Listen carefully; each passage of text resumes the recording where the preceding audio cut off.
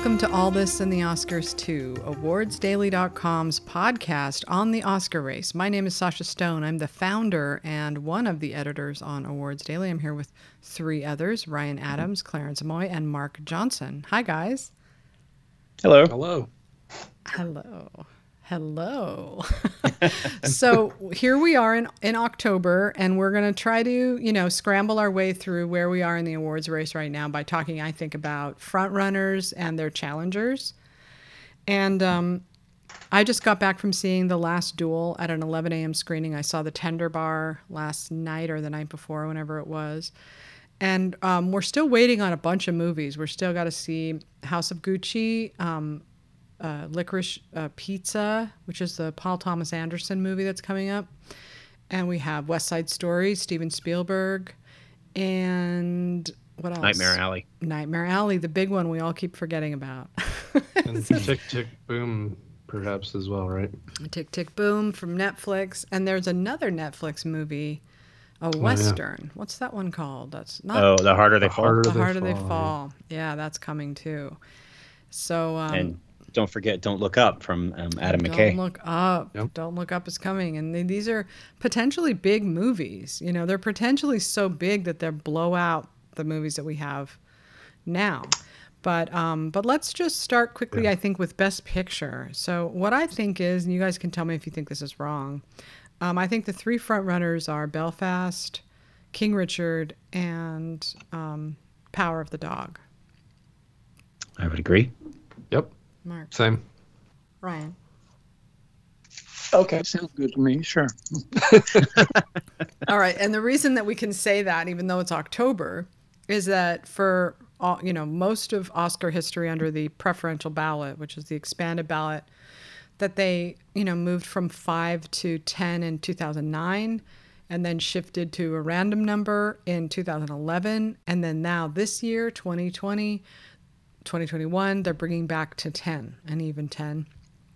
But in all that time, since they had the expanded ballot, the Best Picture winner was seen by October. I think the last movie that showed after was Million Dollar Baby in 2004, I believe, but that was before the expanded ballot. And The Departed was in October, but every movie since then was seen at a film festival, whether it was Toronto, Telluride, or Venice, or Cannes, before it won.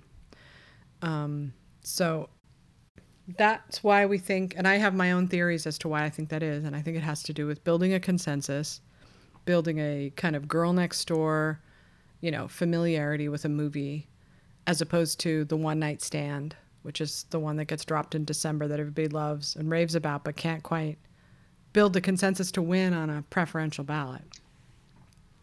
Don't you think, though, isn't there a possibility, I should say, that since they don't vote until the end of January, that there is a chance for something that is seen in late November or early December could build some kind of consensus or a better consensus than things in the past?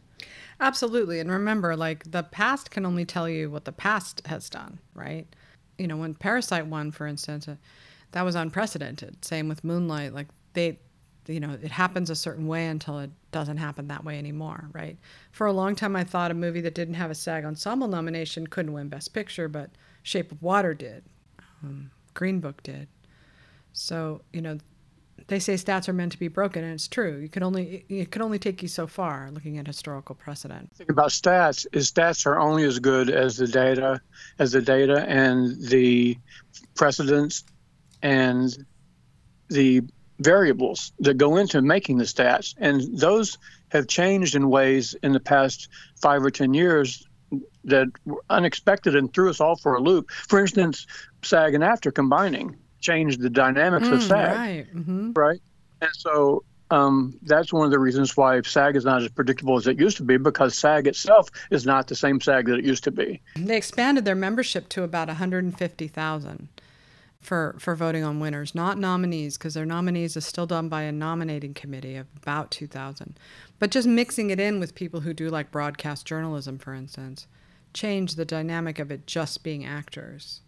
There's also other things that have changed, can change historical precedent, and that's the move to add to the membership at the Academy to diversify based on gender and you know, people bringing in people of color, that has, it might not be seismic, that change, but it's enough that it's worth considering, you know, that it's different from how it used to be. And the Directors Guild, sometime recently, they changed too. And they allowed, I remember a publicist getting really angry about that a long time ago. It's so funny how people get mad about stuff in the past, and it seems like such a big deal at the time. And then looking back, you're like, oh, well, that was like nothing. It didn't even matter. But one of the things was that they expanded the directors' membership to include television directors and directors' assistants. And I remember people saying, well, that just dilutes the purity of the membership. It's not just directors we're talking about anymore, you know. So it's true that things keep changing and evolving. And sometimes that means you don't exactly know where the Oscar race is going. But I think that there are some things that are holding true. And one is that preferential ballot count, the way they count it, can't be denied. Like, it's the people think the way that the Oscars are won is that it's based on a surge of momentum. And it's not really, because it's based on general likability throughout the entire membership, so that even if they don't like, even if this movie isn't their number one, it's their number two or their number three. Like when we were running those simulations for our Best Picture, you remember how Nomadland just kept showing up everywhere. Like it was always at the top 5 of people's ballots, you know? The Oscar ballots, it's not just that it's preferential, although that's a big part of it. Of course, that's the major part of it. But the accountants set up the formula for the particular way that the Oscar ballots are counted, that adds things like thresholds and cutoffs that are arbitrary. Right. And they did that in order almost, I think, to sort of corral or shepherd the results in a way to avoid certain unwanted or embarrassing outcomes, I think. You know, I mean, by having thresholds, you avoid having movies that may only get, 500 votes from Academy members. That is like a real stinker. That's like that has happened in the past with like Extremely Loud and Very Close, or whatever the name of the thing was. But conversely, they can try and get a movie in, like the Producers Guild when they allowed for Wonder Woman to get in as like the 11th. Right. Maybe that was just missing the threshold, but they just edged it a little bit to get the movie in so that they could say. Yeah. And I've always wondered too, talking about fudging a little bit, it seems really unlikely to me that for the Producers Guild that there were exactly the same amount of votes than the year that they tied with Gravity and right. And, that can't have been like an exact tie. It was probably within 30 votes or something, right? Exactly. It was close enough that they thought, well, Yeah, exactly. Might as well, so. And I even wonder if the Oscars don't do it the same way. It just seems really unlikely to me that it could be an exact half and half tie. Yeah, especially when you're looking at the way they count the preferential ballot. Like it doesn't seem logical or even when you think about it, that it's going to turn out exactly the same number of votes, with all the ballot redistribution. That seems very unlikely. So yeah, I could see how that, just to dig themselves out of a hole. Yeah. Barbra Streisand and Katharine Hepburn tied. It's like they wouldn't have tied if Barbra Streisand had not voted for herself. I love it. That's so funny. Barbra Streisand, oh God. All right, so now we've got the 3 we think are the anchor movies, I would say. I loved The Last Duel. I thought it was really good. In a different time and place, it would be a very strong contender for Best Picture. But it's you just saw that today? Yeah, I just saw it today. But the timing for this year is not with that movie. But it certainly is a robust, big movie. It's definitely the kind of movie that the Oscars, are made on or were made on, and it would I think bring up their prestige value a lot if they nominated it. And it's also the kind of movie that the Golden Globes would just go nuts for and pick as like their top movie, and it would come in like leading the nominations, and it might even win Best Picture or something, and that would launch it into the race, in a way that the critics will not, because it's definitely not a critics movie at all. So that's an interesting usually we're talking about musicals, but in this case, The Last Duel is very much, Golden Globe friendly kind of thing. And if they do release a list this year, even though they're not doing a show, I would predict that this movie dominates or does pretty well with that. I think pretty sure they will go ahead and have a list of nominees and winners, don't you? It just won't be televised. That's all. I don't Surely know. they wouldn't just all like skip a whole year of not doing anything. I would not expect them to. What do you guys just think? Look out and just disappear all year long. Do you guys think that too? Do you guys agree with that? I hope so. I'm rooting for them to do something still, even if it's not televised. But I don't know. I think I wouldn't be surprised if they stayed out of the spotlight for a year. Yeah. No, I don't think they'll stay out of the spotlight. Look at them handing out, press releases about how many people they're adding. Then they've nominated a new president. I mean, they're still very active. If they were hiding, they wouldn't put any of that information out. I've never wavered from the fact that they are going to put out some kind of list. We've talked about this at Telluride. It's going to be like the year of the writer's strike, where they couldn't have the show and they just put out a press release, essentially. That's probably what they will do. Yeah. I mean, I tried finding that Golden Globes person who contacted me, and I couldn't find it in my inbox, which isn't surprising. I couldn't even find how to search for that person. So, so I couldn't ask. But I think that would be a huge story if anybody broke that story. All right. I'm looking at that Gold Derby right now, and surprisingly, they have The Power of the Dog out front at number 1 with 18 people predicting it. And then after that is Belfast, and then Nightmare Alley, which hasn't been seen by anybody, King Richard, Licorice Pizza, House of Gucci, Tragedy of Macbeth, which I also saw the other day, Dune, Coda, West Side Story, and then we go Don't Look Up, Parallel Mothers, Spencer, Mass, The Lost Daughter, Come On, Come On, The Worst Person in the World. Forget that. It's never going to get Tick, Tick, Boom. Cyrano, way down at 19. Who are these people? No, I'm just kidding. Did you what spot did they have House of Gucci? That's at 6. Okay. See, when you mentioned the 3 front runners earlier, I was trying to think if I could think of anything else. If I were to add another one to those 3 really good, likely probabilities for the top 3, I would add probably that would be my 4th choice. I was trying to. Who knows though? It might just be like really campy and silly. So that's it. Could be wrong. If we haven't seen it, we can't really say that it's one of the. But I agree with you that by the way people are talking about it, and that and Nightmare Alley would be the 2 that are up in the perception area. But that for them to have Cyrano way down underneath, come on, it's like. No, sorry, people, that's not happening. But do you think a lot of the Gold Derby people are just guessing without having seen the movies yet?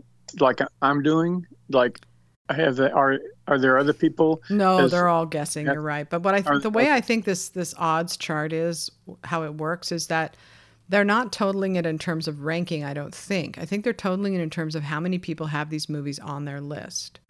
Right. So I don't even think it's like, if I go to predictions by experts, let's see if I go Oscar predictions 2020. I hate doing this because like everything stresses me out about Oscar season, everything. But and even looking at people's predictions. So Ann Thompson has Power of the Dog. Peter Travers has Nightmare Alley. Clayton smartly has Belfast. That's the one to pick. Let's see here. Let's see what your number 1 choices that you're. I'm looking at the different pundits, what they've chosen at number 1. It looks like it's a division between Belfast and Power of the Dog. I don't want to upset my dear friends at Netflix, but Power of the Dog at number 1 on a preferential ballot? How do you figure? That seems tough. I would have to probably get there. Go ahead. I'm sorry. No, go ahead, Ryan. No, you. I wasn't going to say I only know I haven't seen the movie yet, but I know the novel, and it's so fucking dark. I mean, so dark. Yeah. Are they going to go that? No. Is the movie that dark? Is it? Nope. I'm thinking of my friend in the animation branch who voted for Green Book and then felt really bad and didn't vote for Green Book the next year. I mean, voted ashamed of herself and regretted her choice. But she is, to me, my like typical Academy member. Uh-huh. And, you know, she's the one who only goes to Academy events if they have food offered up. And she used to date my dad, and she's kind of, you know, a good time gal who likes to go to parties and have a good time and is, you know, obviously on the left, you know, wealthy, boomer. So I try to think of how she's going to react to the movies that she sees. And I think she's going to like Power of the Dog, but I think when you're sitting down at your ballot and you're ranking movies, your heart picks for you. And it's always been the case, as we all know. We used to mock the Academy for this. The heart wants what it wants. But that's really it. And as good as Power of the Dog is, and it's an amazing movie, and I know a lot of people would put it at number 1. But are they going to put it at number 2 and number 3? Are they going to keep pushing for it and wanting it to win? I would have to ask, what are you voting for? What are you voting for? Are you voting for art? Are you voting for Jane Campion? You know, are you voting for how great her movie is and her late career success? I could see that as being a motivator. But when you compare that to Belfast or King Richard, those two movies where you're voting for stories that lift you up and pull you in emotionally in a positive way, I think that's a tough thing to beat. That's just me. Yeah, no, I agree. I mean, I still think Power of the Dog's in the top 3. Yeah, me too, for sure. At the end of the day, I mean, it's just not in the top 3. But we were talking about, who did you say? Ann Thompson has it at number 1. Yep. She knows what she's doing. And we know Ann's branch by branch theory, and so we know that it's strong across the board, right, in all the categories. It sure is, but she's got Dune at number 2, so I don't know what Anne's been smoking. I mean, it's like, forget that, honey. That's never. She really likes that movie, though. I know, but higher than Belfast. You show me the Academy member who's going to be voting for Dune as their number 1 movie. Yeah, no, I get it. I get it. I mean, like maybe a couple in the visual effects branch, but it's like, oh no, I'm sorry, that's not. You know, the number. What you have to have for a Best Pictures, you have to have a story that people understand. For starters, you know, and I'm not saying Dune doesn't have that, but you really have had to read the book. So everybody, you know, go ahead. That's what I'm thinking about. And, you know, it's funny, but Dune was written in 1965 and Power of the Dog was written in 1967. Oh, wow. So that era of fiction, it did really help to be smoking something back then when you read those books. Well, Power of the Dog, because they were trippy as fuck. They were just, you know, really wild, trippy stuff that movies haven't been like that since the 70s. Right. Now, if you take two movies up against each other, I confuse these 2 years, like No Country for Old Men, The Departed, Juno, and Little Miss Sunshine. I confuse which movies were up which year. But Juno was No Country. Okay, so Juno probably would have beaten No Country on a preferential ballot, even if the Coens had won Best Director. And Little Miss Sunshine probably would have beaten The Departed on a preferential. I'm just saying, it probably would have. I know. Those are 2 of my favorite wins ever. Yeah, they need to get rid of the preferential ballot. I'm just saying, like Power of the Dog, in my opinion, is a movie that could win on a 5 ballot, but not on a 10. Well, the beautiful thing about this year is that there are 3 or 4 movies that if they won Best Picture, I'd be totally happy, because I think it's so much of a better and more robust year of cinema than it was last year. Like it's like being in the desert for a whole year and then all of a sudden you're in like Palm Springs.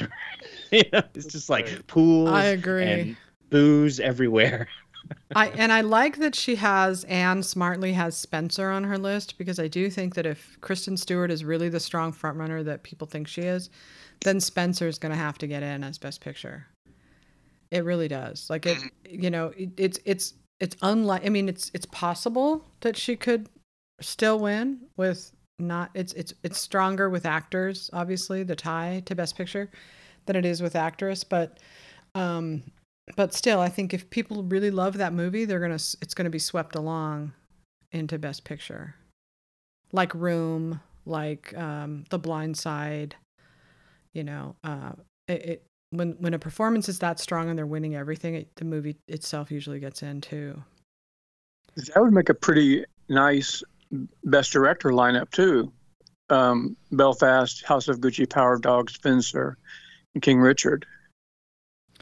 That would be a really good-looking, well-balanced Best Director slate. Yeah, and Anne has No Time to Die. That's awesome. I'm so happy to see she has it on there, and she has Parallel Mothers too. She's got an interesting lineup. I don't think that Tragedy of Macbeth is a number 5. Tragedy of Macbeth is an incredibly beautiful film, with 2 really good performances, but it's kind of like Dune, like, you know, you have to be on Shakespeare's frequency. You know what I mean? Mm-hmm. It's a pretty faithful adaptation of Macbeth. Maybe people will vote for it without even watching it. It's possible. But that's a tough one for me. I don't know it would be in my Best Picture lineup right now. But we'll see. I mean, I'm not saying it's bad. I'm just saying that Shakespeare is a tough nut. You know, it's Mm-hmm. Oh no, you're absolutely. It's funny though. I was just thinking back. You know, it's funny that back in like the 1940s, I think it wasn't unusual at all for right. for Shakespearean adaptations to be really do well at the Oscars. I know. They might have even, you know, I can't offhand. I don't know for sure if they got Best Picture nominations or not, but I know that Olivier directed Henry V and Hamlet, and both of those were like knockouts. Absolutely, no, it's true. It's just things are so different now. Really, like they were just. I mean, you know, there was a much more of a sort of high-minded respect for great literature, I think, in the earlier days of the Academy. It just brought with it some respectability that this race right now does not need, you know. You're right. Yeah, it was a lot about literary pedigree back then. Yeah. And those adaptations were really accessible too back then too. They weren't. I don't know what Tragedy of Macbeth is like. How is it? Just really artsy in a way that is. I mean, does it seem down to earth, or is it like highfalutin kind of like? It's highfalutin, pretty much. Yeah. By the way, Olivier's Hamlet did win Best Picture in 1948. Yeah. And it won just that plus Best Actor or something. Like it only won 2, I think. Actor. Yeah. I'm going to go ahead and I'm just going to freak everybody out right now and change my predictions to put Ridley Scott in for Best Director for The Last Duel instead of House of Gucci. I know that's very controversial, but look, when you're an old timer, you got to entertain yourself in small ways. One of those is just messing around with your predictions. You know, you don't want to be just like cookie cutter, right? You want to. Yeah. So have fun with it. Yeah, have fun with it. Why not? I'm really looking forward to the new movies that are coming out, but I won't be surprised if Belfast just runs away with it. I think that it's one of those movies that's pretty Teflon. Like the more you criticize it, the more it's like you're kicking a puppy. You know, and that's what you need. I can see a year where it doesn't get very much critic-wise in terms of critics awards, but then all of a sudden it comes up at SAG or something like that and it wins Screen Actors, and then that's it. That's it. And yeah, I mean, that's the thing is like, I think a lot of my colleagues really do discount the importance of the Golden Globes to take that first step, because they really do and have kind of, weeded it, whittled it down in a way that like takes the step from the critics to the Oscars. Like it has always done that.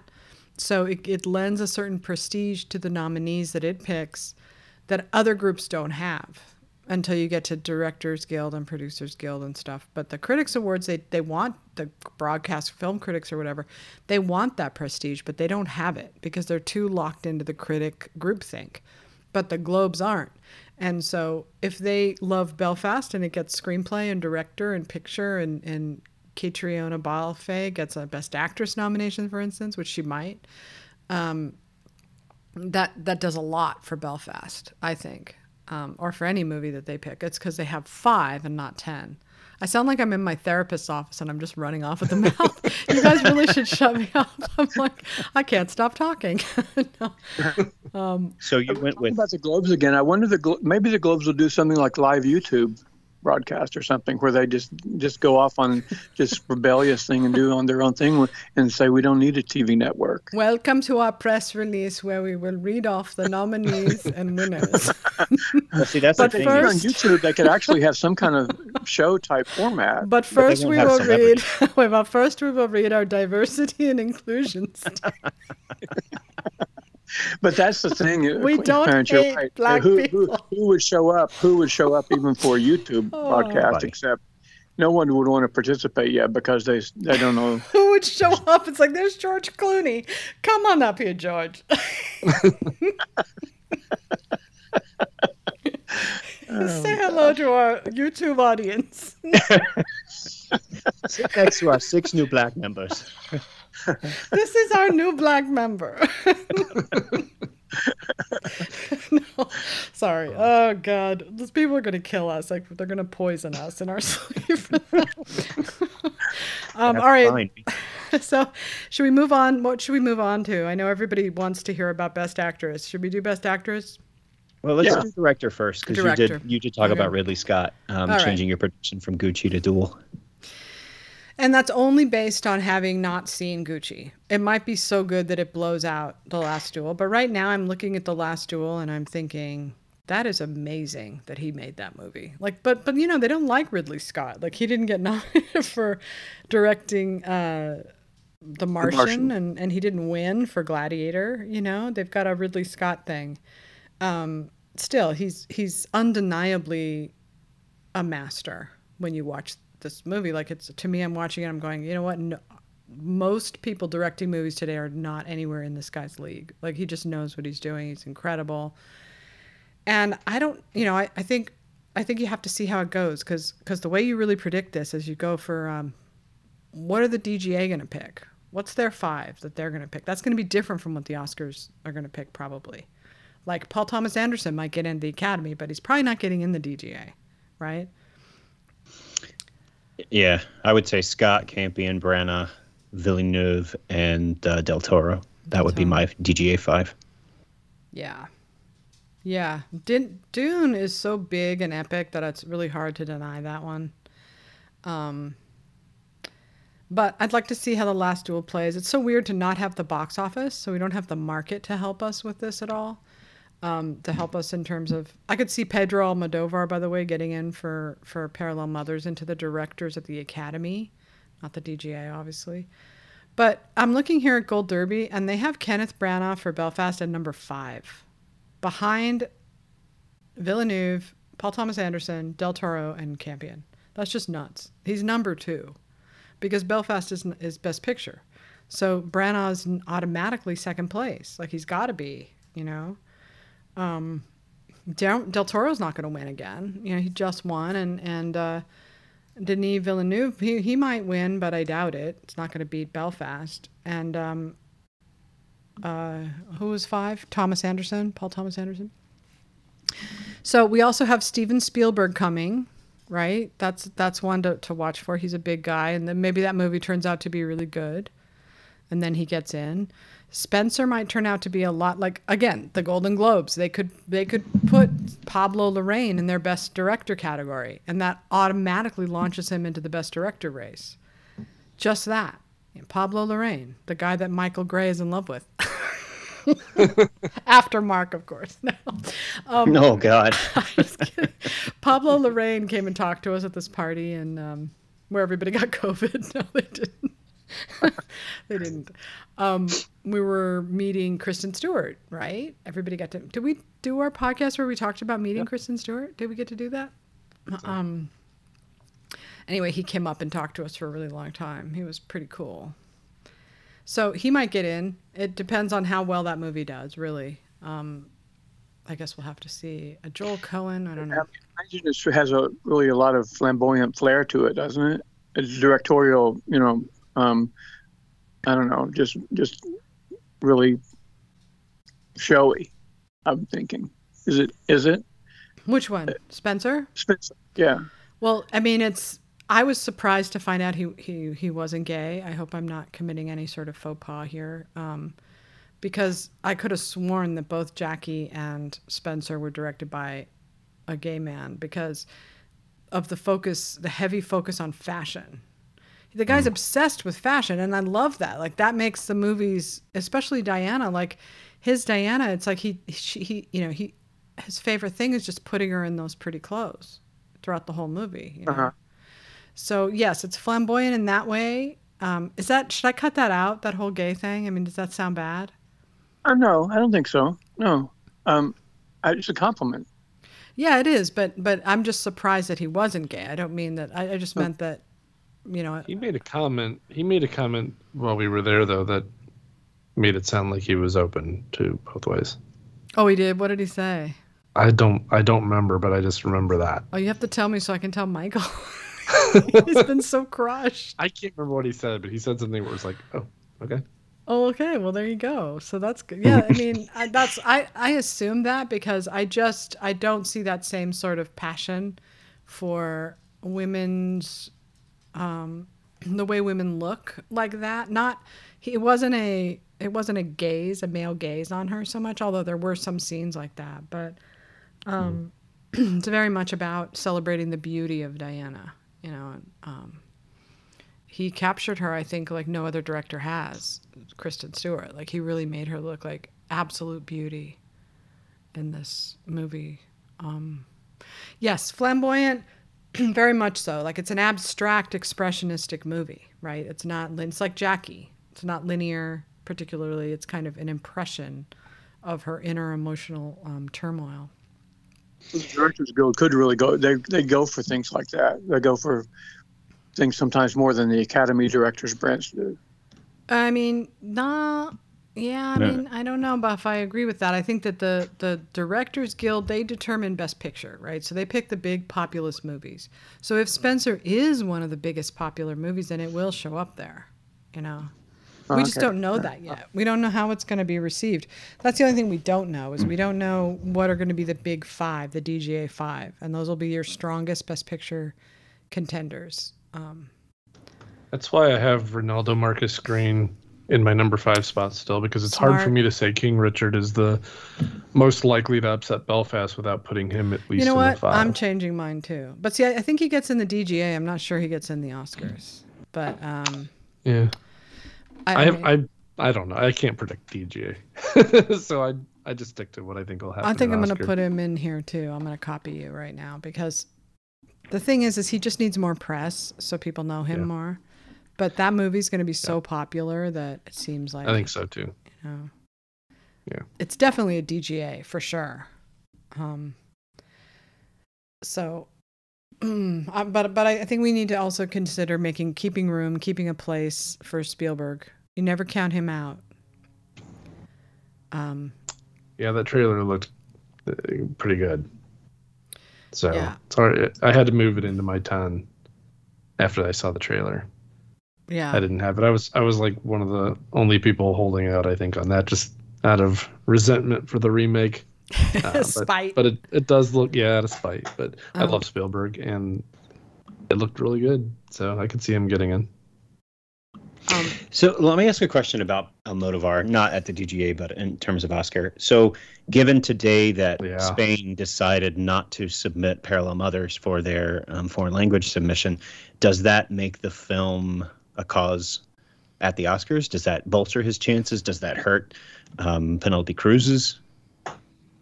It doesn't hurt them. It's a weird choice, because it's almost like he had a built-in Oscar. He could have won. They could have won for him. But it makes me wonder about the movie. See, I haven't seen it. Yeah. You know, I want to know what the movie is. I'm to the point where I can't trust what the critics say, especially coming out of film festivals. They're almost always wrong, in my opinion. Like, not that they're wrong. It's just that the atmosphere there is different from when movies come here and open here. Than if you're in Venice and you're watching movies around, you know, a lot of film critics and stuff. You feed off the energy in the room. So I haven't heard a lot of buzz about Parallel Mothers, actually. She won Best Actress in Venice, but I just don't know if the movie's good. really, really good. I mean, it's Almodovar, so we imagine that it's great, but I think it helps it, in my opinion, that they'll push for it. I think it does too. I definitely don't think it will hurt it, because I think that most people realize that part of the reason that if Spain could probably nominate him. I mean, they could submit his films every single year that he has a film, that he makes a film, but they don't, because they want to give other filmmakers a chance to be nominated. He's already won 2. He already won for Talk to Her, and what was the other one? I don't think he was nominated for Talk to Her. He was. Oh, really? No, he was for screenplay. Oh, I thought you meant international. Sorry. Oh yeah, no. Oh. No, Talk to Her wasn't submitted. Yeah. Oh, okay, right. Yeah. The same guy that. Sorry, go ahead. No, you're right. I was being fuzzy about what I meant. I didn't necessarily mean a best foreign language film nomination. Okay. I just meant in general. He won. He has 2 Oscars, right? Okay. Yeah. And so people are thinking that. I mean, Spain may think, let's give some of our other talent a chance to go to the Oscars. Yeah. And people and Oscar voters are aware of that. Yeah. That they vote on that basis, and so I agree. Okay, so let's move on, because we got to get to our question. So let's do quickly Frontrunner for Best Actress. I had to give up on my Jennifer Hudson dream. I wish that she was the frontrunner, but she's not. I think Kristen Stewart's the frontrunner, obviously. Jessica Chastain is coming in, and I am going to take Frances McDormand out and put in. I mean, it's tough because I want to put in Catriona Balfe, but I'm going to have to put in Jodie Comer after having just seen The Last Duel, and she's amazing in that. All right. So that's my number 5. I had her in early on. Like, I had my instincts this year were that 2 movies I thought were going to do really well. One was Belfast and one was The Last Duel, and I saw Belfast, and obviously that lived up to it. And then I saw the reviews for The Last Duel, and I thought, oh shit, it's not very good. And then I saw the movie, and I was like, oh, holy shit, it's actually good. So I'll keep her in for now and see how it goes. But this is a movie that really does need the Golden Globes. But when we're just talking about winning, do you think it's Kristen Stewart versus Jessica Chastain right now? Yeah, for sure. Mm-hmm. I do. I would agree.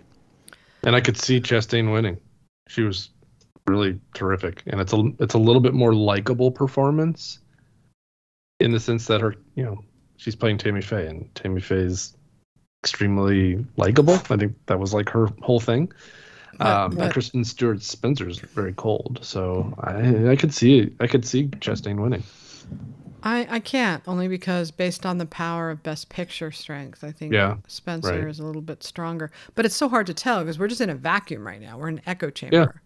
Yeah. We don't know anything. You're right. Like we won't know anything until people start getting up and winning awards.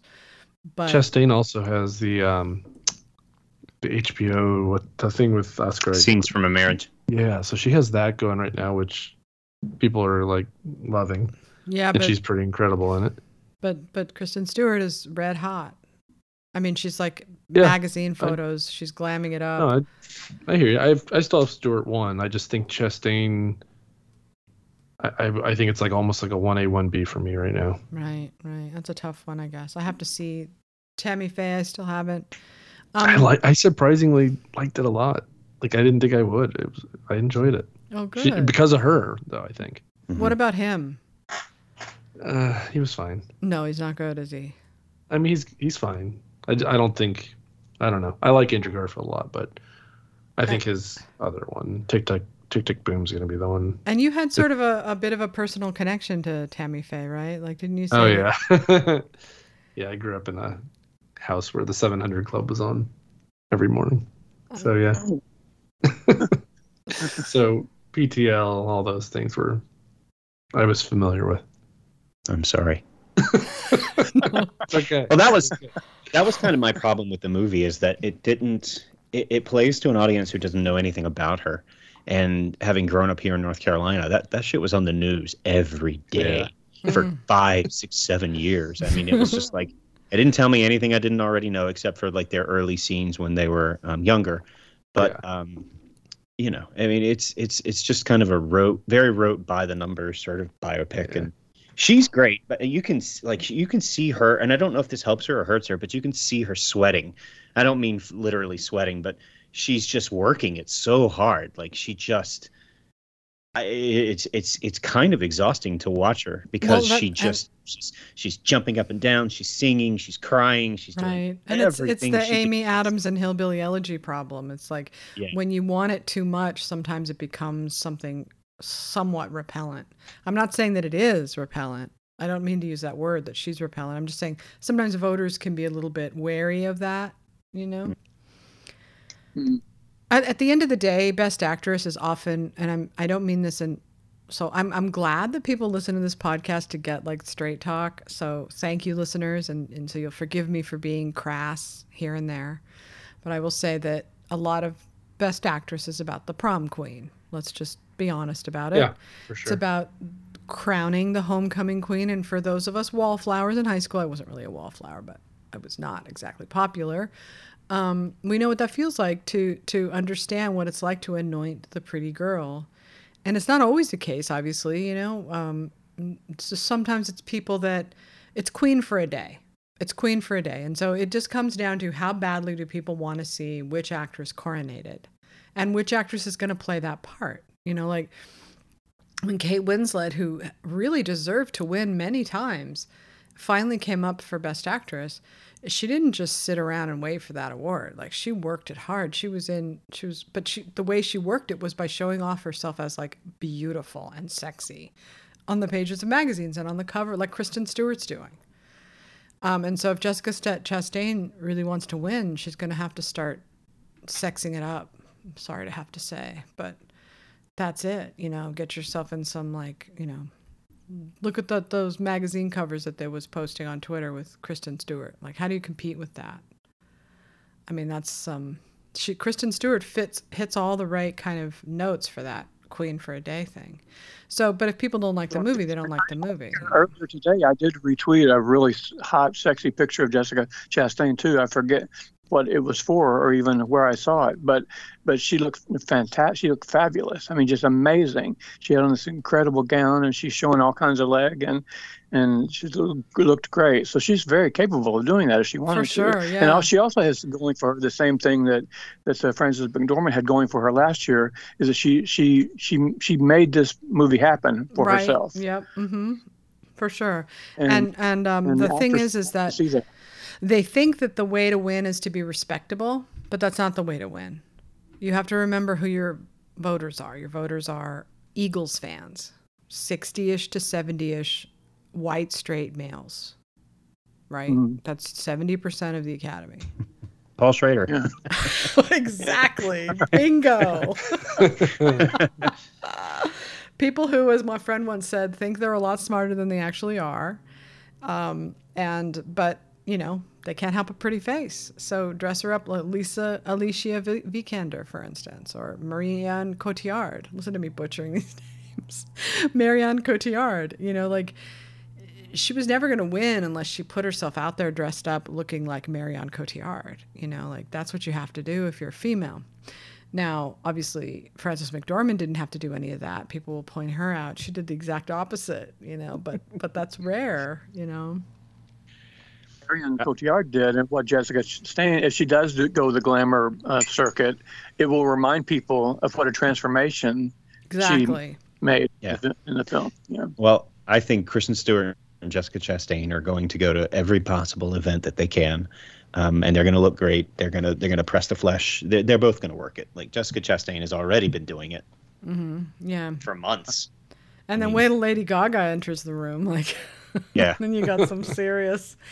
And honestly, when you guys see Jodie Comer if she starts working it, like she's beautiful. Like she is so pretty in this movie, but she's also just gorgeous on the red carpet. I don't know if you watch Killing Eve or not, but.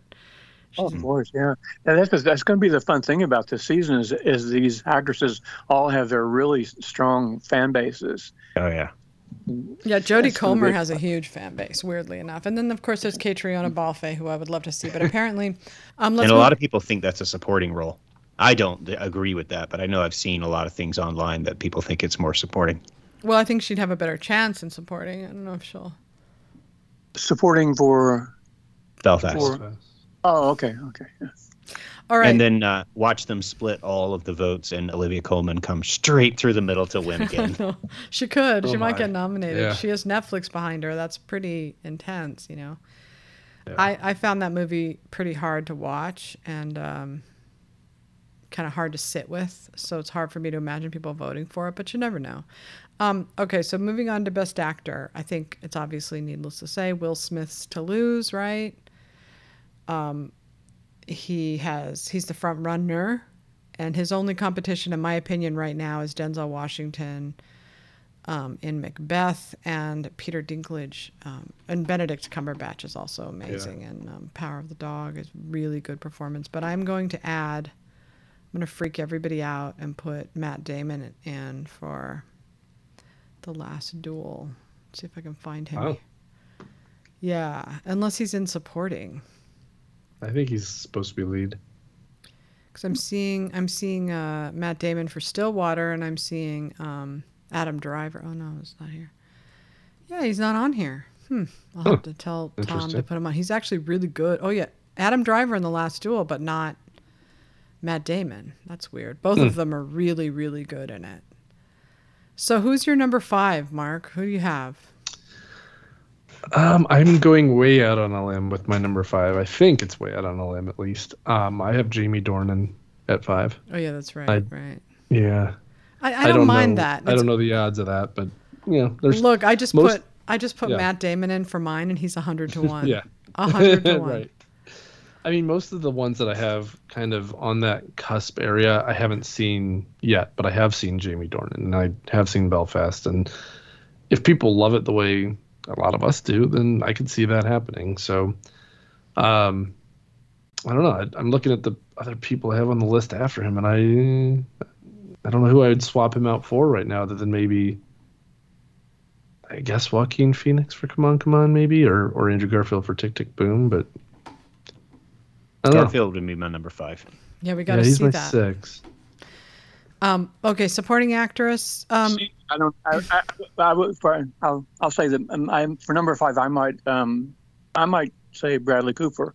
Yeah. Although Bradley I'm not Cooper. sure about the chances overall for Nightmare Alley for Best Picture, or even Best Director. I know that that role. I mean, it's a really pulpy story. It's really, really extremely gritty, pulpy story from the 1930s, but that role is like a roller coaster. The character arc is like all over the place. He's from the lowest depths to the highest peaks and then back down again. Yeah. And it's really a juicy role. And he could really make a lot out of it. And he's got the supporting in Licorice Pizza, so he's coming in with 2.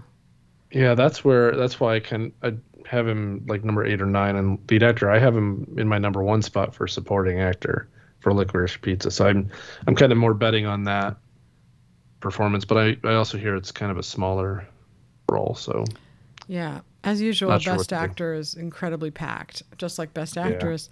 All right, so moving on to supporting, everybody has our dear friend Ann Dowd at number 1 for Mass, including me, even though I have my doubts that she'll actually win that. Because unless Mass gets in for Best Picture, she's good. I have her up against Judi Dench for Belfast, Ingenue Ellis for King Richard, who could win, Kirsten Dunst with Power of the Dog, and Marlee Matlin Coda. Those are my 5. I find the supporting categories really hard to figure out who's because the pundits are saying Ann Dowd is the front runner. That doesn't make her the front runner. Yeah, the supporting categories are a little rough right now. Did you say Kirsten Dunst? In yours? Okay. Yeah, I have her at 4. Okay, that's who I have out front right now.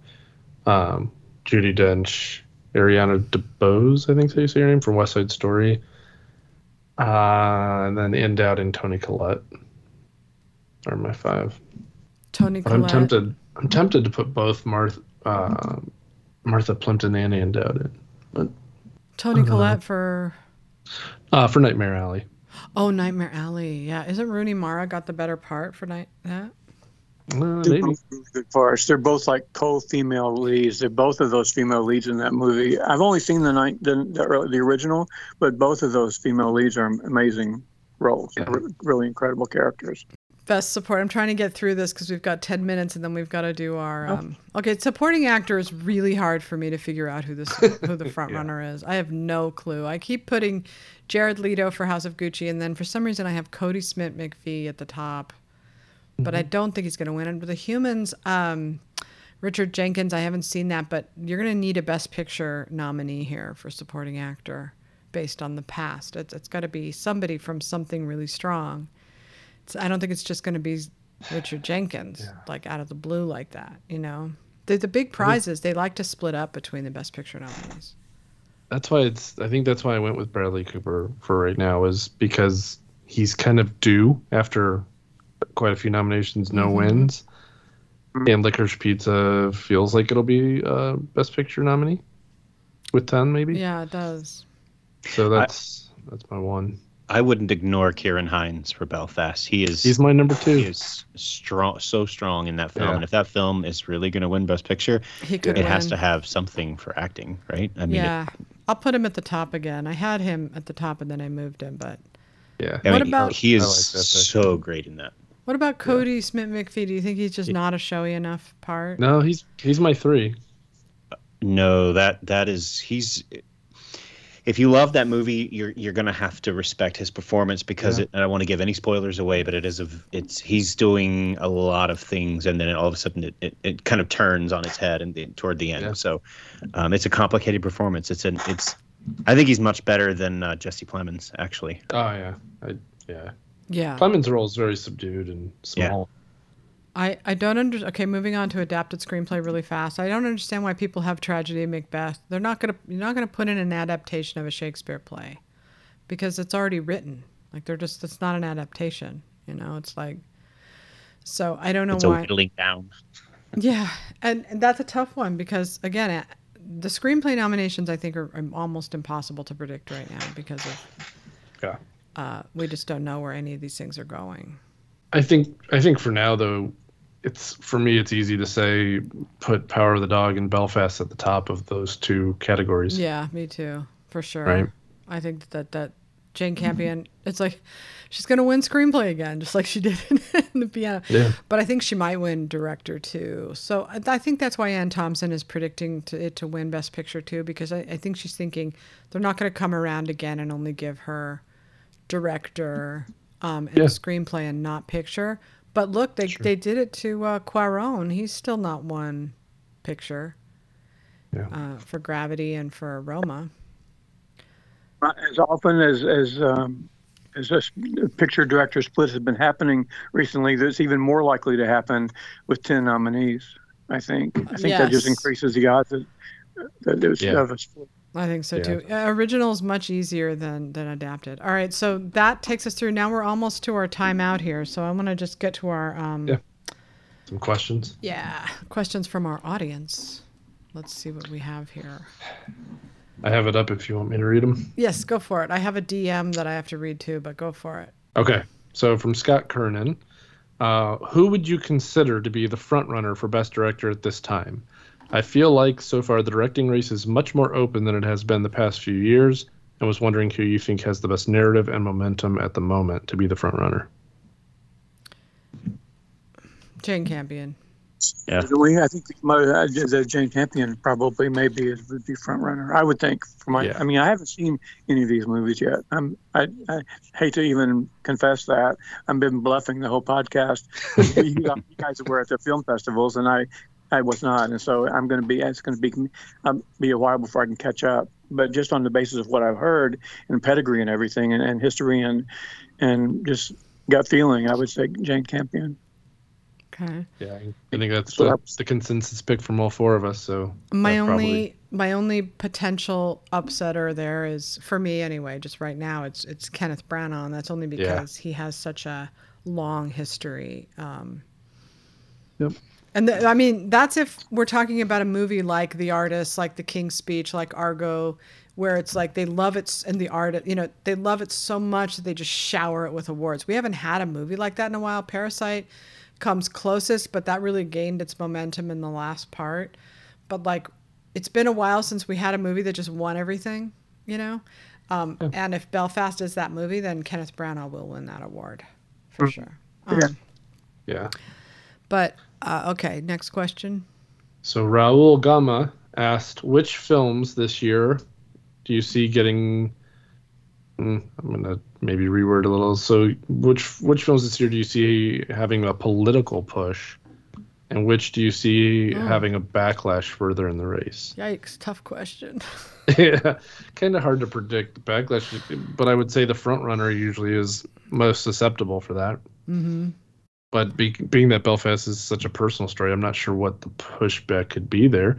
Power of the Dog, we know, changes some of the story or leaves out a big plot in the story, so I could see that having backlash. I think so too. It depends. Like, I was surprised to hear that, but what I came away with was thinking what she did was she simplified it so that she didn't want to give up, not simplified it, but she made it more opaque. She didn't want to give us easy answers. And so she made us want to work for it a little more. That's assuming members of the Academy read the book. No, but it's going to be a story. It'll turn into a story for sure. But and Belfast's problem, as everybody knows, it's directed by a white guy. It's about a white guy. And so they'll say, who cares about this white guy? Why do we care so much about this white guy? So that's going to come up. And I'm a little nervous about Will Smith. I kind of have this feeling that something's going to come up there. Yeah. And Belfast also has Van Morrison, if you're looking for the political angle. Absolutely. That could come up. Not to mention Kenneth Branagh's own history, which, who knows? I know that there's some messy stuff there. But those kind of things back, like as you say, the winner always has a backlash. I think just in terms of politics, you're going to have some problems with Best Actress because yet again, for the 94th year, only one Black actress has won Best Actress. And it's an unacceptable stat, in my opinion. And I have been trying, as everybody who knows who reads my site, to push in that direction, to change that. I've been trying since 2001 when I helped to push Halle Berry in. I know you can't say people should. I mean, I'm also a big believer in people should win if they deserve it, right? But I also think that is something that, Yeah, but at the same time, but in the same breath, we can say there have been actresses who've deserved it since then. There already have been actresses last year who deserved it. For instance. Yeah. I think that's going to come up. I do. I think people are going to be annoyed with it because I think we're at the stage now where people are starting to get exhausted by all of the outrage. But I also think that, but that's a pretty naked stat. It's an undeniable, embarrassing stat. Especially this year where everything in the Academy is all about how inclusive and diverse they are, from their museum to their producer to everything that they do. Okay, you're going to be like the Emmys where everybody who wins is white. Do we have that now? No, we have Will Smith winning, but then we have 3 white actors, I think, winning. So I know that is, we can say that that's political. It's as political as anything else I can think of. It's not really strictly political, but it is a cultural hot button. Right, exactly. Yeah. Yeah. Politically speaking, there's not going to be any political controversy. That's what I was going to say. I can't really see any political influence that pure straight up politics is going to have on the race this year. The entire left is left. Like everybody's in agreement. So there's no friction or controversy there. I don't think that would come up. There's no like Green Book or Blind Side or anything like that I can see that might cause those sorts of problems. How political is Belfast? Belfast. That's a popular political opinion. That's a and I won't say popular. That's the wrong way to phrase it. But it's an honorable political position. Yeah, right? It's his movie. I think is more about unity, which I really liked, and but he doesn't get too much into the politics of. He was just saying that it was Belfast was an incredibly violent place that he loved and he didn't want to leave. That's really the long and short of it. But okay, so I have one question here. He says, I would love for you guys to roundtable how many of the musicals West Side Story, In the Heights, Tick, Tick, Boom is the Academy likely to have an appetite for in Best Picture? I'd also love to hear your thoughts on what possible films that skipped the festival circuit and missed out on festival buzz, Tender Bar, Last Duel, Tick, Tick, Boom, Nightmare Alley, and Journal for Jordan have any awards chances? Oh, it's a complicated question. So the first part was musicals, right? Uh-huh. All right, I just have one in right now with West Side Story. Yeah, I would agree. I think that's the only one that really has a chance. I think In the Heights is probably just gone. Unfortunately. I hope so. Oh. But Tick Tick Boom and Cyrano I have in my top 5 to miss. So that's a couple more to think about. I think that if the Golden Globes were happening, we might have more of a musical resurgence. But the problem is that, and thank God for this, I'm really happy. It's a very competitive year. So it means that the musicals will fall by the wayside because their preference is always going to be for drama. Right. And genre movies tend to not make it in. I am hoping that one of them does. I hope like The Bond gets in, or something that's a big movie like that we can say, yeah, the Oscars are relevant. People have seen these movies. I really hope that happens for the Academy. I think that'll be Dune and King Richard. As the big movies that get in. Yeah, I'm not holding out hope for Bond, but I think it would be cool if it did get in. Yeah, for sure. I can't see 100 people putting that as their number one favorite movie of the year. Definitely not. Especially not after the Jeff Wells takedown. Nice. Oh, God. And the festival buzz, his question, it's tough to say because even though it's a late Oscars, the race starts to tighten around now, and unfortunately it is a consensus, and it's very hard to break up that consensus once it gets rolling, and especially so in the time of COVID, right? Because we don't have the market, we don't have movies, so we don't have any way of measuring it. In a normal year, if all of these great movies came out at the end and they made $100 million each, then yes, that would shake up the race a lot. But as it is, the only thing you have to go on is this chatter from the tastemakers, until people start getting ballots in hand and start turning in votes, and we start seeing buzz and momentum grow. Now, unlike last year, where once we had the consensus, then it had to sit around and bake for like 4 months and long enough for people to go, wait a second, these are the movies? You don't want that to happen. You want to be able to kind of gather up the race and get it going in enough time for it to be over and done with before people really start to think about it too much. And do we have any more questions? Did we miss any? Okay. I got a couple more. Joey Moser asked, with Best Picture going back to... Sorry, what's that? I just said Joey. Joey. With Best Picture going back to a straight 10, what rules should we completely disregard from the last few years? Do we need to shake the mindset off? What movies from the first half of the year would you like to see land a nomination? So any thoughts on any rules that we might have been playing with 6 to 9 nominees versus straight 10? Yeah, I mean, I wish we had Marshall to help us. I was just going to say, I wish we had Marshall to help us explain how they count them differently, but I know they count them differently. I think, in my opinion, when they think 5, they tend to pick movies they're passionate about. When they think 10, they pick more movies that they like, and so it gives a broader slate. Like sometimes animation movies can get in, or genre movies like District 9. They don't have to be driven by actors.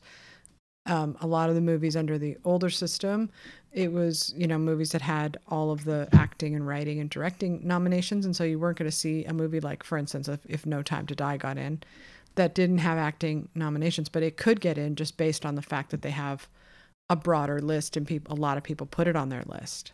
And so it could find a spot that way.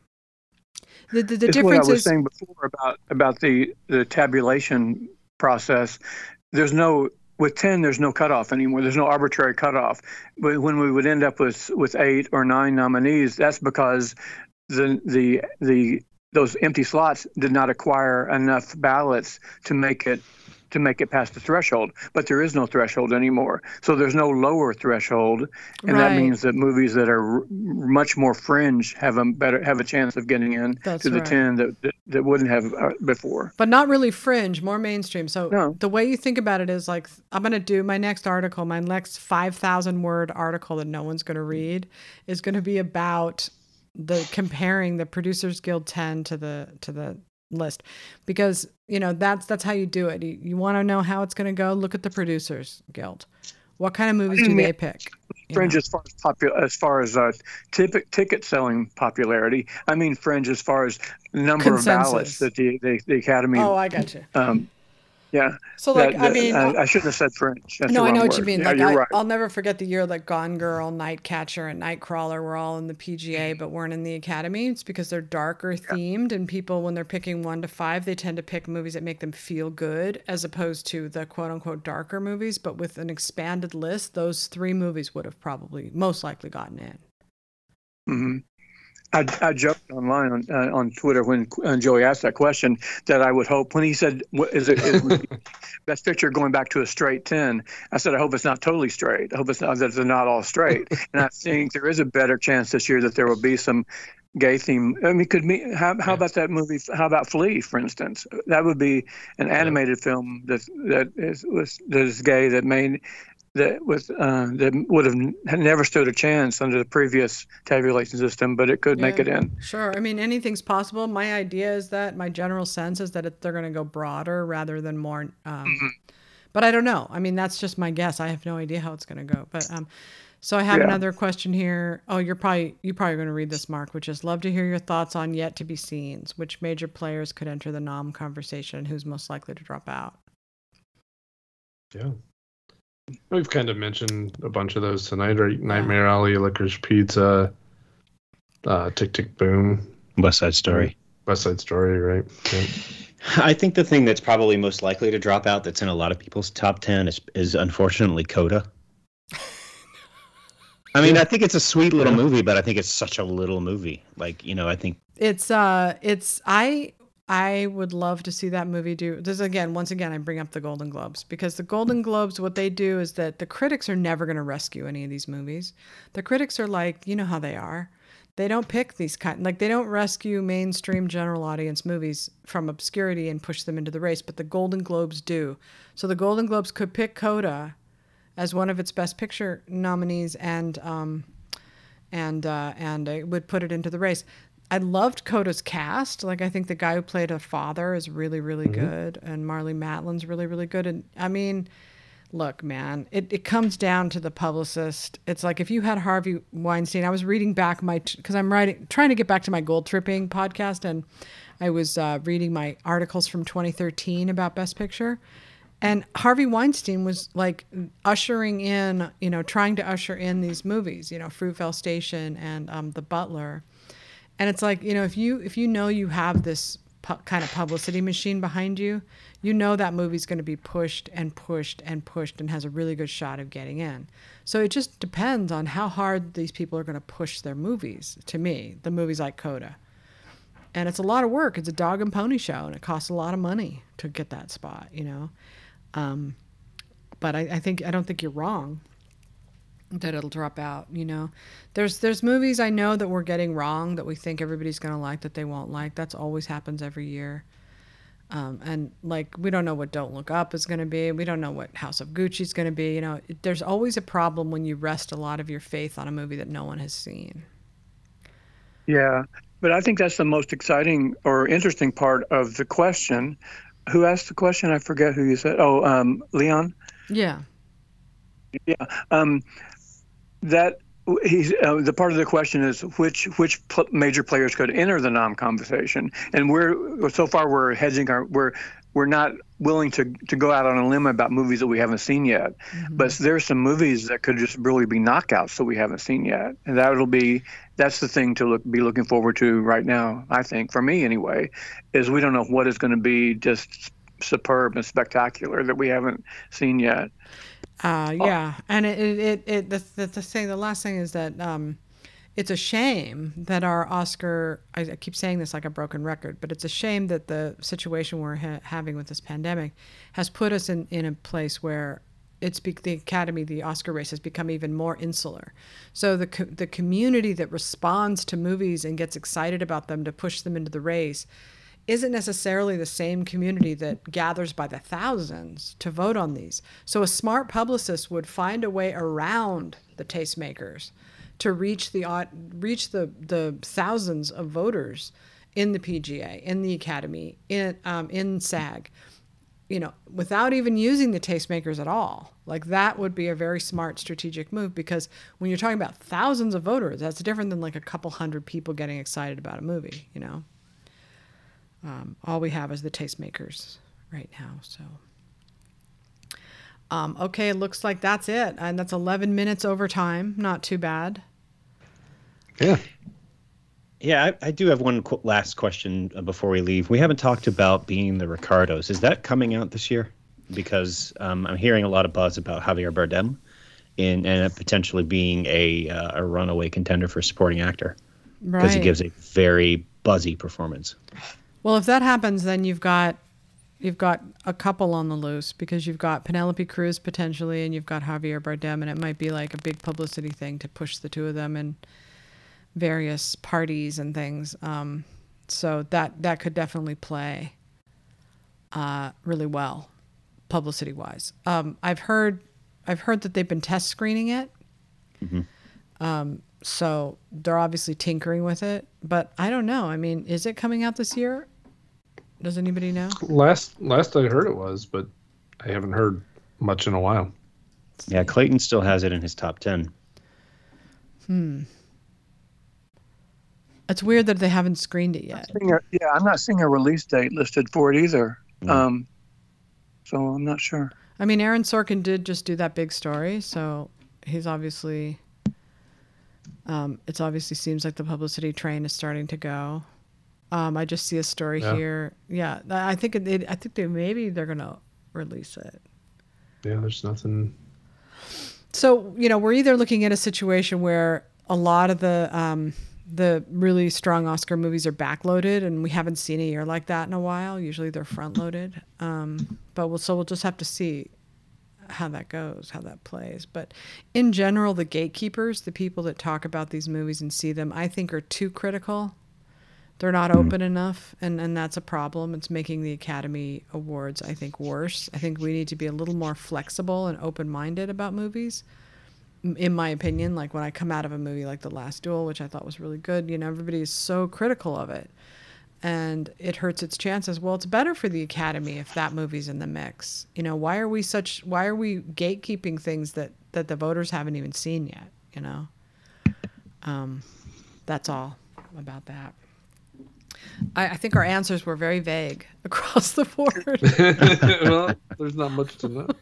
So we don't know. We tried. We wanted to give you a podcast. We're going to try to make them more regular, because we know that people like them. They like hearing us. They always do well. So Awesome. thank you guys for taking time out to talk to me and to our listeners. Thank you. Fun. Yeah. Thank you. Okay, and we'll catch up next soon. week. Yeah, hopefully. Okay, have a good night. You too. Bye all. Bye-bye. Good night. Thanks for listening to All This and the Oscars Too, awardsdaily.com's podcast on the Oscar race. My name is Sasha Stone. You can follow us on Twitter at awardsdaily, and you can find more of our stories. You can join our mailing list at Awards Daily. If you see that, we tend to send out breaking news of award announcements, and it's also a good way to support the site if you want to help keep us in business, because we have advertisers who advertise on it. I know that's just what you want, is another email, but it is a good way to help keep our lights on. And check out our other podcasts you can find on the site. And thanks for listening. We will see you soon.